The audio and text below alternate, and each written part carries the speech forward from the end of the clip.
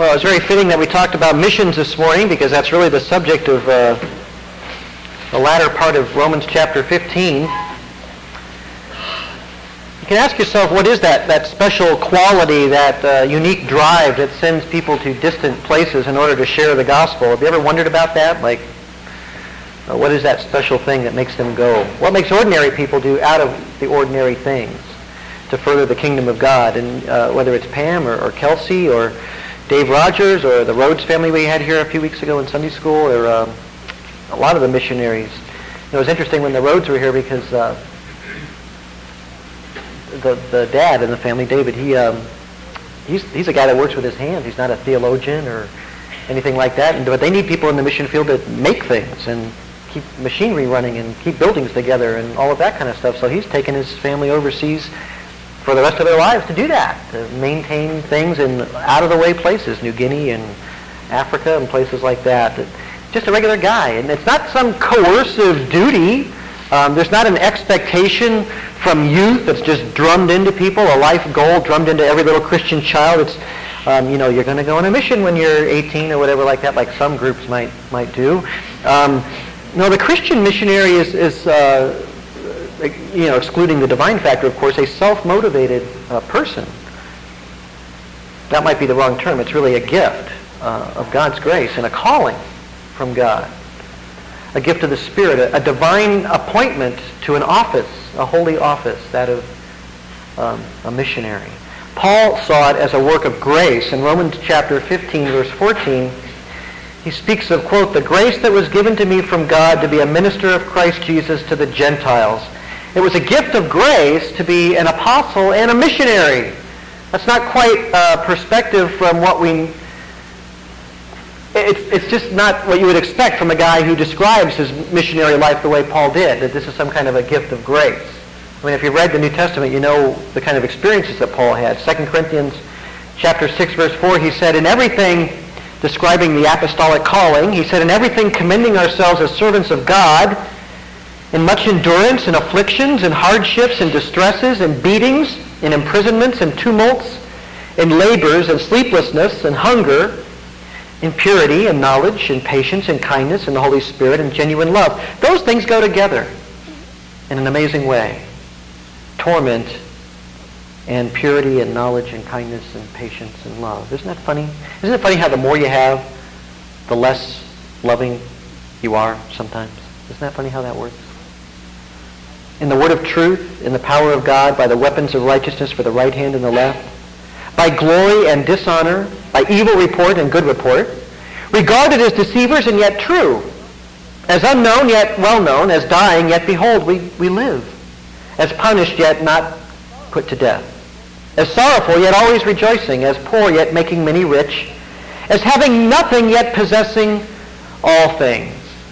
In another place he says in 1 Corinthians chapter 4, verse 11, he says, to this present hour we are both hungry and thirsty, and are poorly clothed, and are roughly treated, and are homeless. And we toil, working with our own hands. When we are reviled, we bless. When we are persecuted, we endure. When we are slandered, we try to conciliate. We have become as the scum of the world, the dregs of all things, even until now. Now, being the scum of the world is probably not what most people would think of as a gift of divine grace. But that's exactly how Paul viewed his life. Happily so. As long as he was in God's will, fulfilling his calling, he was a blessed man. Not that many trials and challenges were easy to go through or pleasant in themselves, but he long ago, when Christ first called him on the road to Damascus, he gave up his life and he was determined to live for God as God ordained his life. Why live like everybody else? Why not change the world? And that's what he did. So the missionary has a God-given desire to move the gospel forward, to advance the kingdom of God as he or she sees it. And they do see it as a privilege to do that. In fact, it is both a gift and an office, that of a missionary, or what the New Testament calls an evangelist.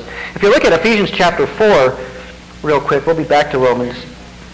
Paul is talking about, in Ephesians 4, those individuals that Christ has given to the church in order that his people might be properly equipped for service.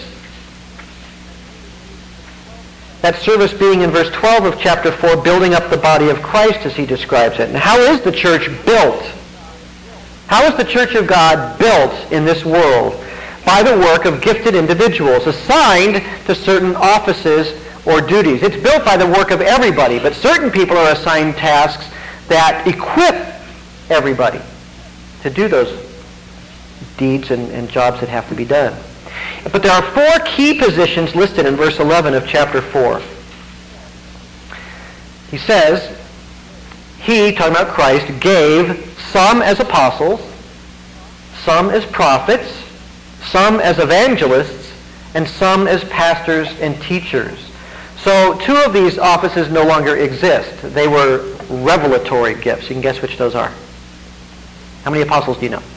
Right, that's one, right? That is, their function was to deliver divine revelation, apostles and prophets. Infallible testimony to the life and the ministry of Jesus Christ and an explanation of what it means for us. That was their job. Infallible knowledge, divine knowledge mediated through men. So those temporary offices are apostles and prophets. How do we know they're temporary? Because in chapter 2 of Ephesians, in verse 20, it says, God's household has been built on the foundation of the apostles and prophets, Christ Jesus himself being the cornerstone. Well, maybe that's just talking about like when you plant a church and you get one started, that's the foundation. That goes on all the time. Yeah, but that's what the evangelist does. The only thing unique about apostles and prophets is their revelatory gifts, that they are speaking divine truth. That is the foundation of the church, laid by them. Their doctrine and witness squaring with the cornerstone. And who's the cornerstone? That's Christ. So building off of his perfect cornerstone there, his work and his person, they lay a foundation of divine revelation explaining who he is and what he came to do and all about him. When their work is done, the foundation is laid. And then it's time to build on that foundation. Who does that? Well, the next 2 offices mentioned. Ephesians 4:11, evangelists and pastor teachers.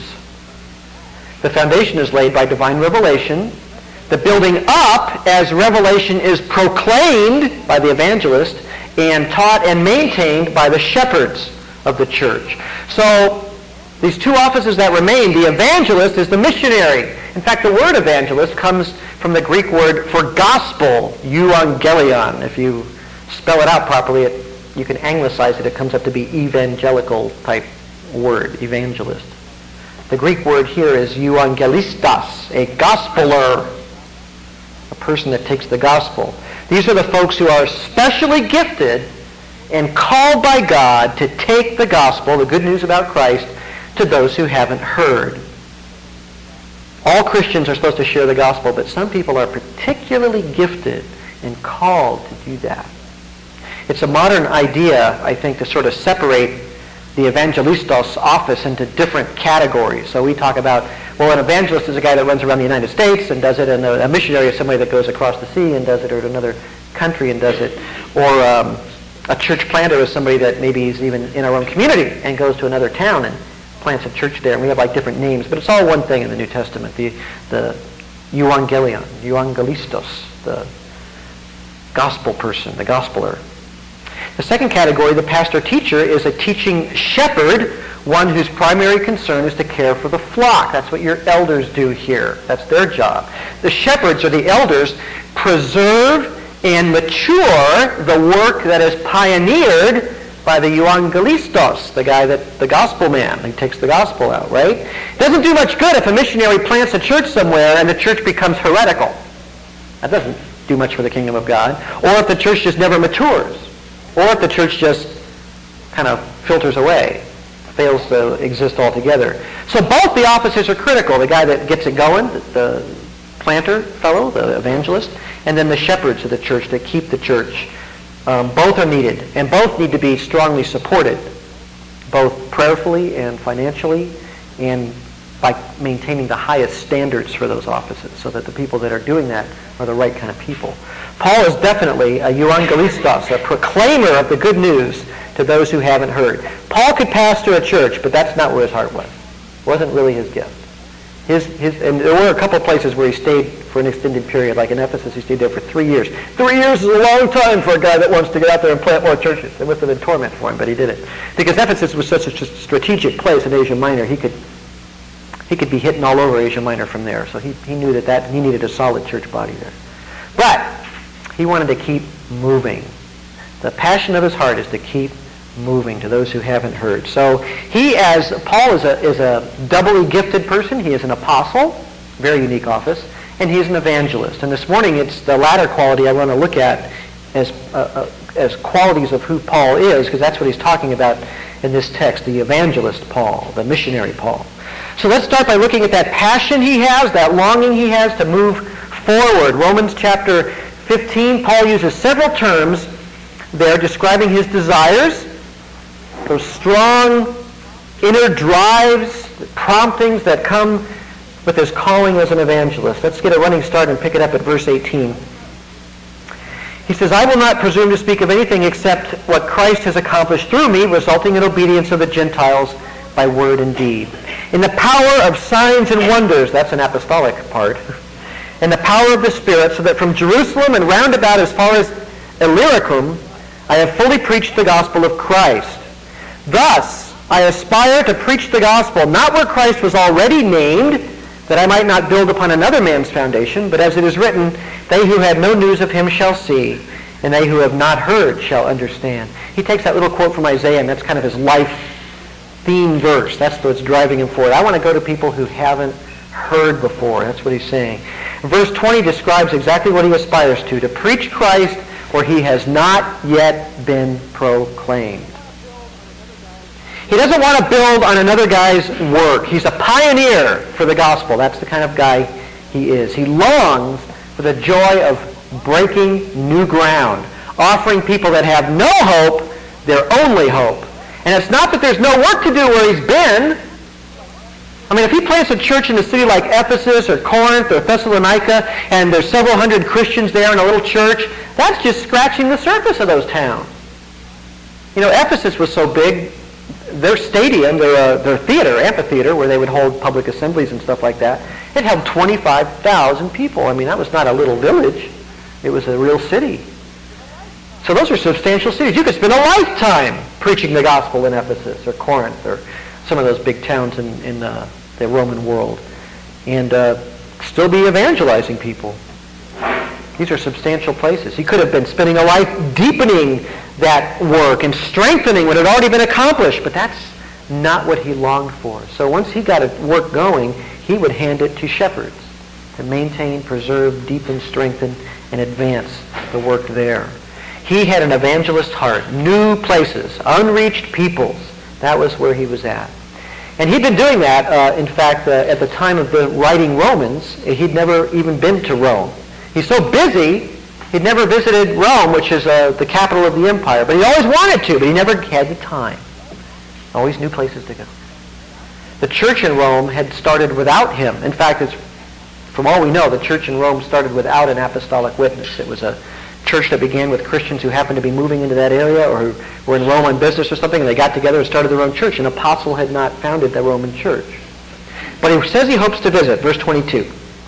For this reason I have often been hindered from coming to you. What reason? Running around. Starting new churches, planting churches. But now, verse 23, with no further place for me in these regions, and since I have had many years a longing to come to you, whenever I go to Spain, for I hope to see you in passing, and to be helped on my way there by you, and I have first enjoyed your company for a while. I'm going to go to Spain. Unreached area, he says. Unreached. The Iberian Peninsula. That's where I'm going. A lot of weird pagans out there. The empire stretching all the way to Spain. I'm going. He says, I'm going to stop in Rome on the way. And that way, I'll just have a chance to stop by there. So why go there? Why go to Spain and why stop by Rome? Well, lots of reasons. The reason to stop at Rome is because, for one thing, he said in chapter 1 that he wanted to impart a spiritual gift to them. Remember Romans chapter 1, verse 11 and 12? It says, I long to see you in order that I may impart some spiritual gift to you, that you may be established.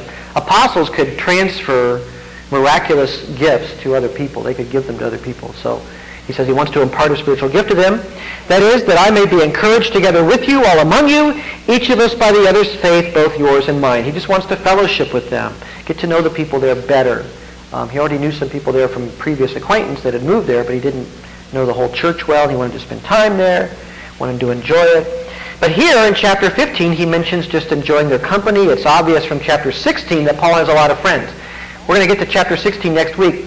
All the people he says hi to, greet so-and-so, greet so-and-so. He knew a lot of people that were there, that he'd met in other places, that had gravitated to Rome. But so we knew he had a lot of friends there. But he also hopes to be helped on my way, he says in verse 24. How would they help him?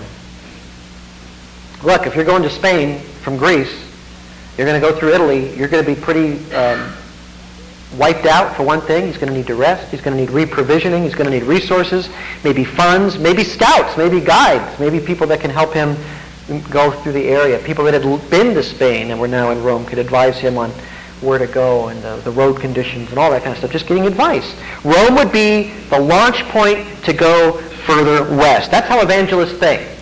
They're going to the next place, and what's going to get me there? And you know, I have a lot of sympathy for modern-day missionaries because of all they have to go through. It takes a couple of years to raise the support to be able to go where they're going, which is really a badly designed system. There's almost no way to fix it. And every time missionaries call me, I always say, yeah, you can come, but you know, budget-wise, we're already maxed out in terms of what we've already set aside for missionaries, but maybe you can pick up some individual support or whatever. But you know, when you have to go around and get $25 a month here, and $50 a month there, and have 200 different groups of people or churches to support you with little bits of money, it's just maddening. It's a much better system, but it's so hard to get to that system where churches support fewer missionaries with a lot more money, so they don't have to run around so much. They can just have a few places where they need to have as home base. Then they can get going, you know. It just doesn't happen that way, unfortunately, very often. It's really kind of tragic. But in those days, a church like Paul would come passing through Rome, and those guys could give him funds, they could give him advice, they could give him counsel, they could send him with some people, they could help him out, and move him along, and he'd be on his way. And so the whole launch point idea, that's Paul's desire. Visit Rome, fellowship with you guys, get to see you, say hi, and keep moving on. Move on to the new territories. But first, this is rather interesting. He has immediate plans of a completely different kind. And for an evangelist to stop going to new lands where he's going to do something else, it must be important, or he wouldn't do it. And Paul says he's got another thing he's got to do first. So he doesn't follow after a certain direction just because he wants to. He has this matter of duty to attend to in his mind. He doesn't think he can just leave without getting this done. And he doesn't want to leave this job he's got to do in somebody else's hands. What's he got to do? He's got to deliver some money. What, to his bookie? No, not that. For some time, Paul, if you read 2 Corinthians chapters 8 and 9, Paul had a collection going on through all the churches in Greece, in Achaia and Macedonia at least, collecting money to send to the church in Jerusalem, which was not his home church. He'd only been there a couple times. Gentile Christians sending money to Jewish Christians. Lots of money. Verse 26. Verse 25, but now I am going to Jerusalem, serving the saints, for Macedonia and Achaia have been pleased to make a contribution for the poor among the saints in Jerusalem. Why are they doing that? What is this all about? Aren't there poor people in Achaia and Macedonia that those churches could take care of? What's going on? It seems to have been Paul's idea, and I think that's why he wants to accompany the money to Jerusalem to make sure his idea comes to fruition, that well, he's got a couple reasons to do this. One, Christians are always to have a concern for the poor. That's just one of the rules. But why the poor in Jerusalem? Well, look at Galatians chapter 2. It's just right after Romans here, after Corinthians. 1st, 2nd Corinthians, Galatians. Paul tells a story of his first trip to Jerusalem as a Christian. Now, how did Paul become a Christian? He was a Pharisee, right? And he was persecuting the church. And he actually got letters of authority from the Jerusalem Council to go to Syria to Damascus to hunt Christians there and brutalize them. Kill them, jail them, torture them, cause them to deny Christ, do his act. On the way, Christ decides he's going to become an apostle and a missionary. And he shows up and just tells them that. And he's blinded for a brief amount of time. He's saved by Christ dramatically on the road to Syria, immediately commissioned as an apostle. One of the requirements for being an apostle is you have to see Christ eyeball to eyeball. You have to know him personally. Well, that was it. And you have to be, of course, ordained by Christ to that ministry. And he was. And he ministered as such, as an apostle of Christ, for some time in these northern regions of Syria and Cilicia, above Israel, north of Israel. Then after 3 years, he says, he went to Jerusalem and spent 2 weeks in Peter's house. And there he met Peter and James, the Lord's brother, the Lord Jesus Christ's brother James. And they parted on good terms, and he wasn't really well known in Jerusalem. It was kind of a quiet visit.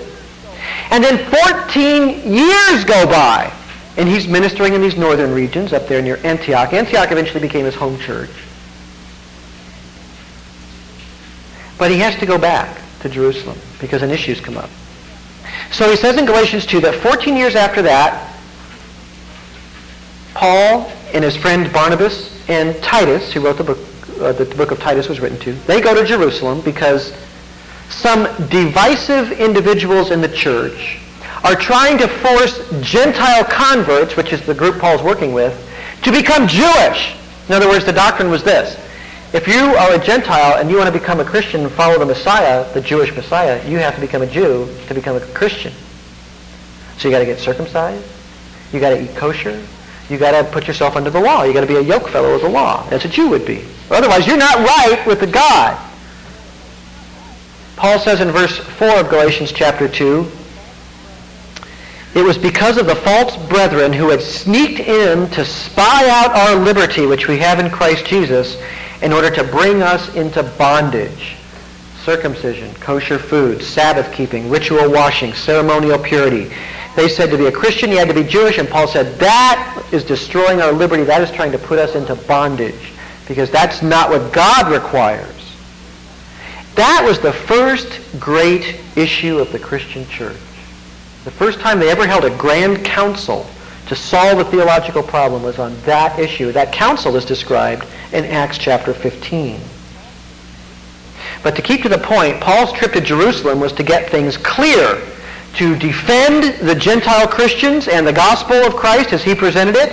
So Paul's group, Paul and Barnabas and Titus, meets with Peter, James, the Lord's brother James, and John, the apostle. And they were completely and fully received by these Jerusalem apostles as equal men and equal stature and weight, and they all had the same gospel, they had the same message, they all agreed. So no division in the church was going to happen. And then Paul adds in chapter 2 of Galatians, verse 10, they, Peter and James and John, only asked us to remember the poor, the very thing I also was eager to do. Isn't that an interesting comment? In the midst of all this grand theology, and really the whole theme of Galatians is this battle with Judaizing tendencies in the church, he stops to remind us of what they reminded him of. By the way, Paul, we got this doctrine stuff all straightened out, but don't forget the poor. And he says, that was exactly where my head was too. I didn't want to forget the poor either. That's what he's saying. Interesting that he would even mention that. So in the midst of all this great doctrinal things, Christian charity is not forgotten. And I think the seed for Paul's gift idea may have begun on that trip to Jerusalem. So why Greek Christians sending money a long and dangerous trek to Jerusalem, to Jews in Jerusalem? Well, the need was great. In the very early years, Christians weren't persecuted by Romans. They were persecuted by the Jews, primarily, in the earliest years. Being a Christian in Jerusalem was not easy. Think about something as simple as having a business or seeking a job in a Jewish state when you had converted to Christianity. And you were excluded from the synagogue and considered a traitor to your people. You would lose out big time financially unless you had some kind of external resources. So there were a lot of poor Christians in Jerusalem. It would be like having a business in Provo, Utah, and being a Mormon all your life, and then coming to Christ and leaving that church. 99% of the people around you are Mormon. And every kid at school that your kids go to school with are Mormons, and you are a bad guy. See, if you had a business in town, it'd be done. It'd be done. You can measure the life of your business in days in situations like that. So persecution meant a lot of Christians in Jerusalem suffering poverty, which they were willing to endure for Jesus' sake. They were willing to give up all of their material possessions to know him, but the need was very great. So there's a real need to be met. And these Christians, probably more than most Christians in other places in the Roman Empire, at that time were suffering.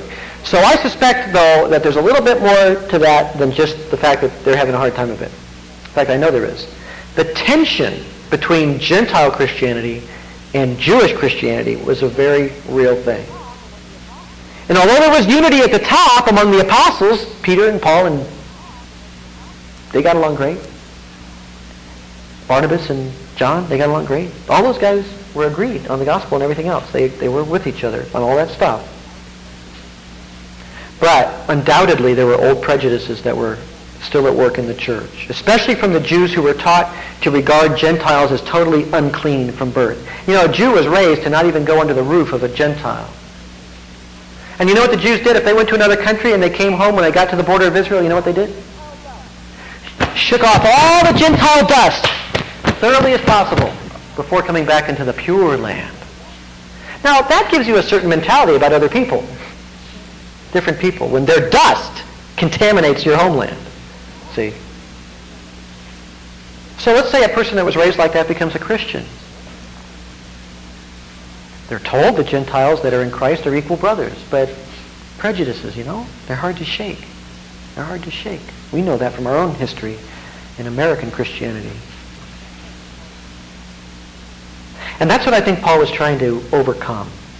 What happens when you have that sort of prejudicial frame of mind towards another people, Gentiles in this case? And then those people send you a lot of money, just out of the blue, to take care of your poor. Wouldn't that knock the wall down a little bit more? I think Paul knew it would. And so Paul's going to accompany the gift because he doesn't want the gift to just show up and say, oh, here's some money that came up for the poor, let's get it out there. You know, he wants to come and say, do you know, brothers, where this money came from? For years, the Christians, the Gentile pagan converts in Greece, in Macedonia, in pagan lands, every week they set aside a little bit of money for you. And I'm here to deliver it for you. For them.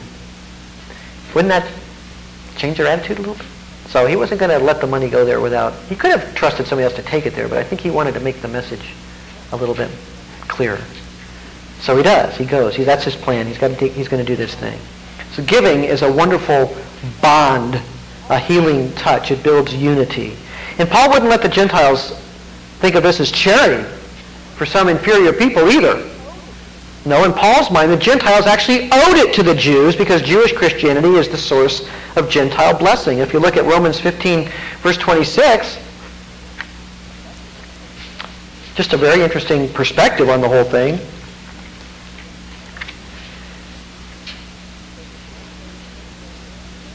He says, Macedonia and Achaia have been pleased to make a contribution for the poor among the saints in Jerusalem. Yes, they were pleased to do so, and they are indebted to them. For if the Gentiles have shared in their spiritual things, they are indebted to minister to them also in material things. So he wouldn't let the Gentiles think, yeah, you know, we've got it all together. We'll just send some money to these poor Jewish people. You know what? You've got a debt to the Jews. This is his. Now he's talking to the Gentiles, see?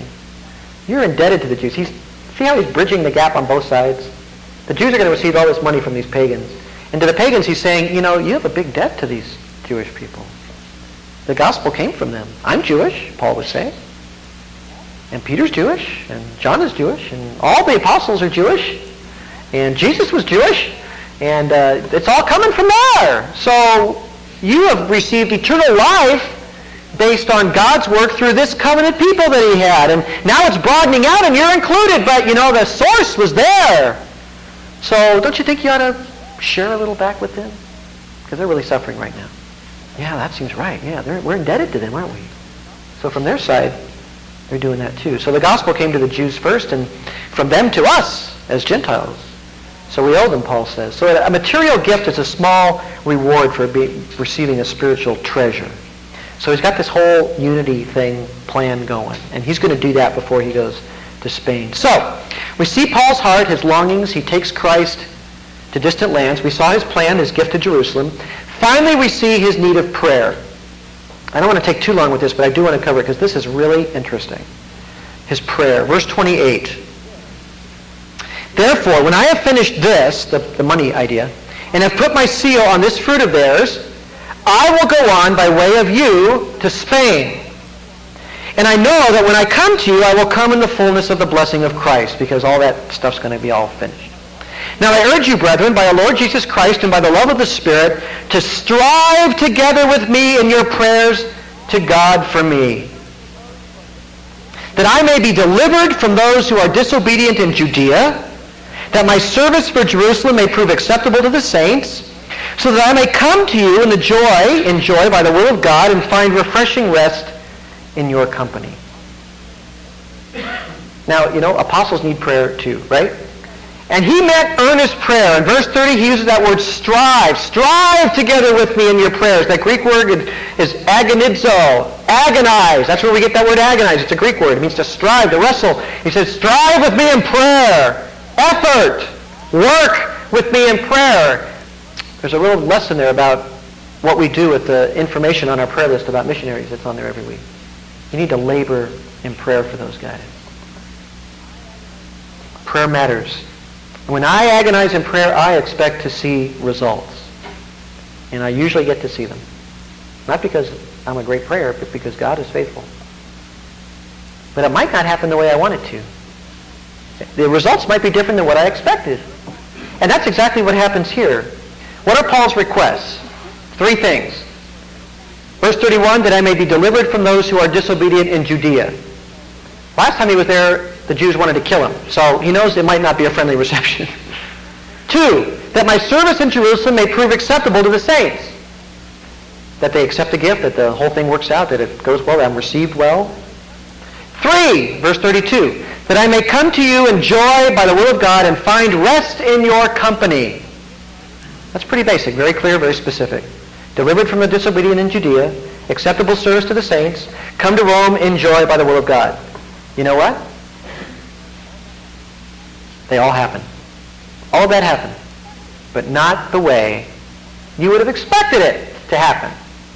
Let's see it. Look at Acts chapter 21. Acts is right before Romans. Now the second request is answered first. His reception among the saints. If you look at chapter 21, verse 17, it says, when we had come to Jerusalem, the brethren received us gladly. There it is. And now the following day, Paul went in with us to James, and all the elders were present. And after he had greeted them, he began to relate one by one the things which God had done among the Gentiles through his ministry. And when they heard it, they began glorifying God. That's it. That's the answer to number 1. There's actually the second request, that my service in Jerusalem may prove acceptable to the saints. Is it acceptable to the saints? You bet. They're glad to see him. They welcome him. After he explains what he's doing with the Gentiles, they're glorifying God. Answer to prayer. Thank you for praying for me, Romans, he's saying. Now, what's interesting is the book of Romans was written before this happened. The book of Acts was written after it happened. So we actually get to see his prayers answered in between times. Okay, next.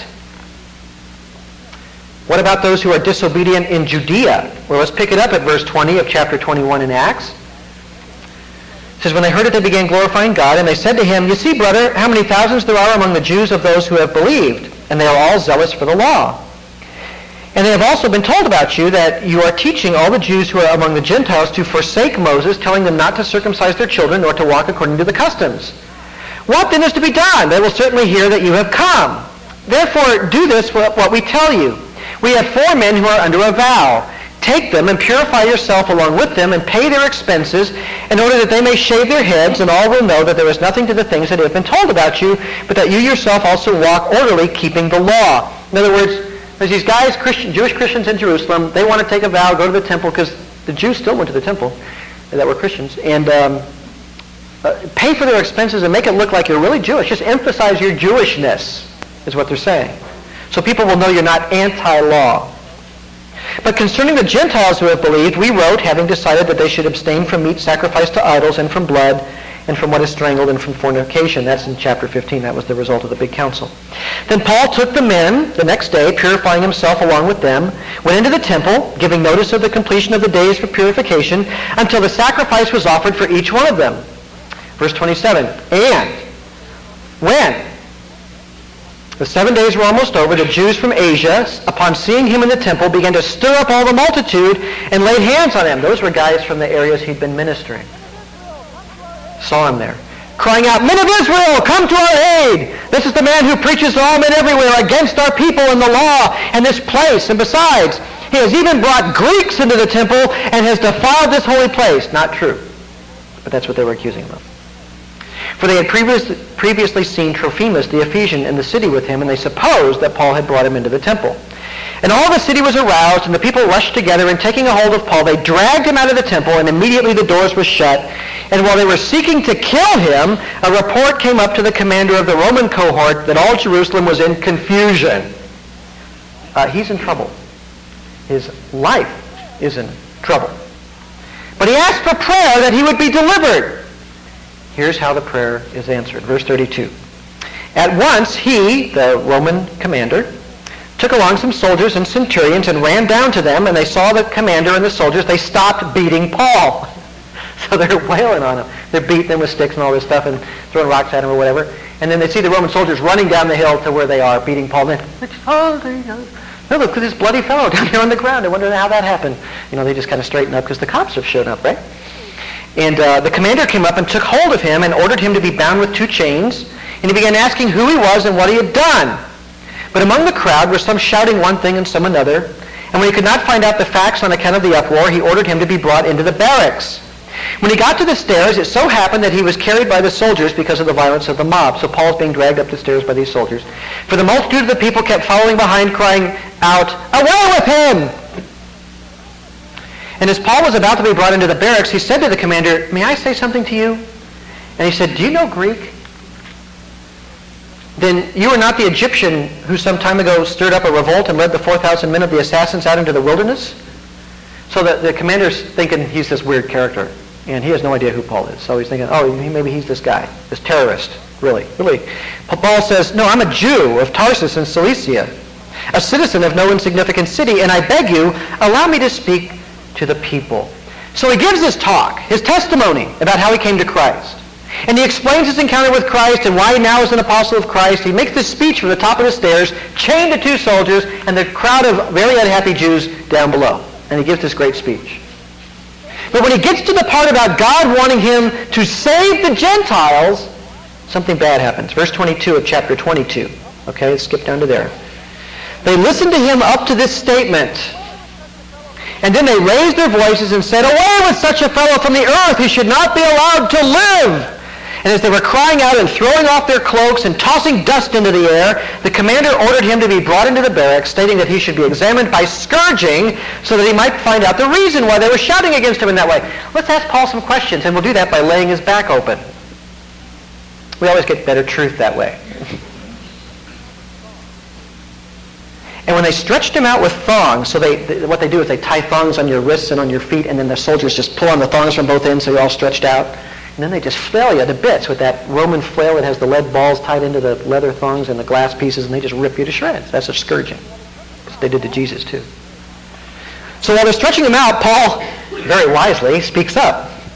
Paul said to the centurion who was standing by, "Is it lawful for you to scourge a man who is a Roman citizen?" Is it lawful for you to scourge a man who is a Roman and uncondemned, untried? When the centurion heard this, he went to the commander and told him, saying, "What are you about to do? This man's a Roman." And he was a citizen. And the commander came and said to him, "Tell me, are you a Roman?" And he said, "Yes." The commander answered, "I acquired this citizenship with a large sum of money." Paul said, "I was actually born a citizen." Oh. Therefore, those who were about to examine him immediately let go of him. And the commander also was afraid when he found out that he was a Roman because he had put him in chains. That was even a wrong thing to do. So to make a long story short, Paul ends up a prisoner of Roman justice for many months. But he was delivered from the Jews in answer to prayer. Right? Not the way he planned to be delivered, maybe, but he was delivered. How about visiting Rome? The third request. Well, in chapter 25 of Acts, turn there, Paul is before the new governor, Festus. And in verse 6, he says, after he had spent not more than 8 or 10 days among them, he went down to Caesarea, and on the next day he took his seat on the tribunal and ordered Paul to be brought. This is the new governor. After he had arrived, the Jews who had come down from Jerusalem stood around him, bringing many serious charges against him which they could not prove. While Paul said in his own defense, I have committed no offense either against the law of the Jews or against the temple or against Caesar. But Festus, wishing to do the Jews a favor, he's the governor, Festus, answered Paul and said, are you willing to go up to Jerusalem and stand trial before me on these charges? But Paul said, I am standing before Caesar's tribunal where I ought to be tried. I have done no wrong to the Jews, as you very well know. If then I am a wrongdoer and have committed anything worthy of death, I do not refuse to die. But if none of those things is true of which these men accuse me, no one can hand me over to them. I appeal to Caesar. It was his right as a Roman citizen. In other words, the governor is saying, I'll take you down to Jerusalem and we'll have a trial. Paul says, that means I'm dead. And if I'm not afraid to die if I've done this stuff, but I haven't done this stuff, so I appeal to Caesar. If you were a citizen of Rome, you had that right. But what did that mean? A change of venue for your trial. You're going to be tried in Rome. That's how he's going to go to Rome. Under arrest. So off he goes to Rome. Verse 32, Herod Agrippa, he has a whole thing before him. He says, this man might have been set free had he not appealed to Caesar. So off he goes to Rome. Now the prayer request was that I may come to you in joy by the will of God and find rest in your company. Well, on the way to Rome, Paul's ship, which is full of prisoners, is shipwrecked, and they're stranded on the island of Malta. And after being there for a while, they finally catch a ship for Rome. Now turn to the last chapter of the book of Acts, chapter 28, verse 11. At the end of 3 months, we set sail on an Alexandrian ship which had wintered at the island, which had the twin brothers for its figurehead. And after we put in at Syracuse, we stayed there for 3 days. New Jersey. And from there, we sailed around and arrived at Rhegium. And a day later, a south wind sprang up, and on the second day we came to Puteoli. Nice Roman town. There we found some brethren and were invited to stay with them for 7 days, and thus we came to Rome. And the brethren, when they had heard about us, came from there as far as the market of Appius and the 3 Inns to meet us. And when Paul saw them, he thanked God and took courage. He met with the brothers from Rome. He found rest in their company and joy in coming to them in the will of God.